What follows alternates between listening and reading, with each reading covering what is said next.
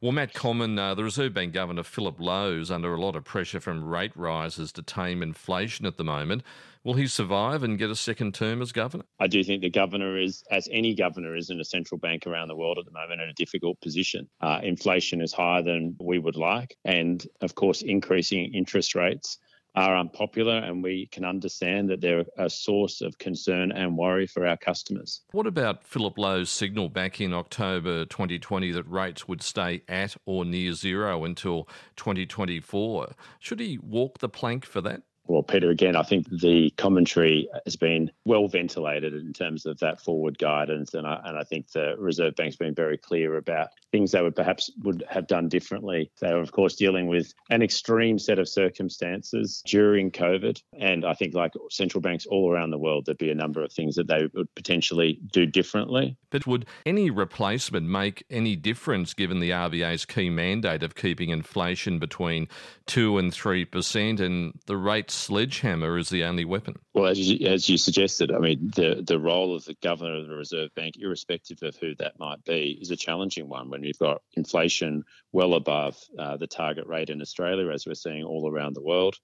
Monetary policy is a reasonably blunt tool. And of course, it is understandably very concerning for many Australians, but it's also some of the necessary and difficult decisions that any governor of a central bank has to weigh up at the moment. Are you concerned that the Reserve Bank's independence from government is being tarnished by these constant calls for Mr. Lowe's sacking? I think that some of the reactions at times have been extreme and unwarranted. You've delivered a $5.2 billion half-year profit this morning, but what sort of pain are households feeling at the moment? You can't see it clearly in our first half result because only about 50% of the rate rises that have been announced to date are actually being felt by households. So clearly the economy is continuing to perform very strongly and hence the need for higher rates.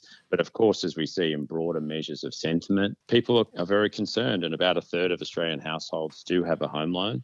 And of course, they're going to be subject to an increase in their interest repayments over the course of this calendar year. And understandably, that is a source of worry and concern. It's up to us to make sure we're working closely with our customers and supporting them as we did during COVID. With rising interest rates and probably two more to come, higher mortgage repayments are really hurting households, and that means less money in household budgets. What are people cutting back on? Not as much moderation as we would have expected, although during that time we're starting to see people are pulling back on food, utilities, etc., but actually spending more in travel, dining, entertainment, particularly in the run up to Christmas and into the new year. The spend data at the start of the year is a little softer, but probably has been more resilient over the last 6 months than we would have anticipated. The Reserve Bank estimates around 800,000 borrowers will hit a mortgage cliff later this year when fixed loans expire. Are you concerned about maybe needing to foreclose on loans or tell people they have to sell? We're conscious of the number of customers that will be coming off a fixed rate home loan during the course of the year. But as I said, we have a very clear and consistent communication with our customers regularly in terms of both the options that are available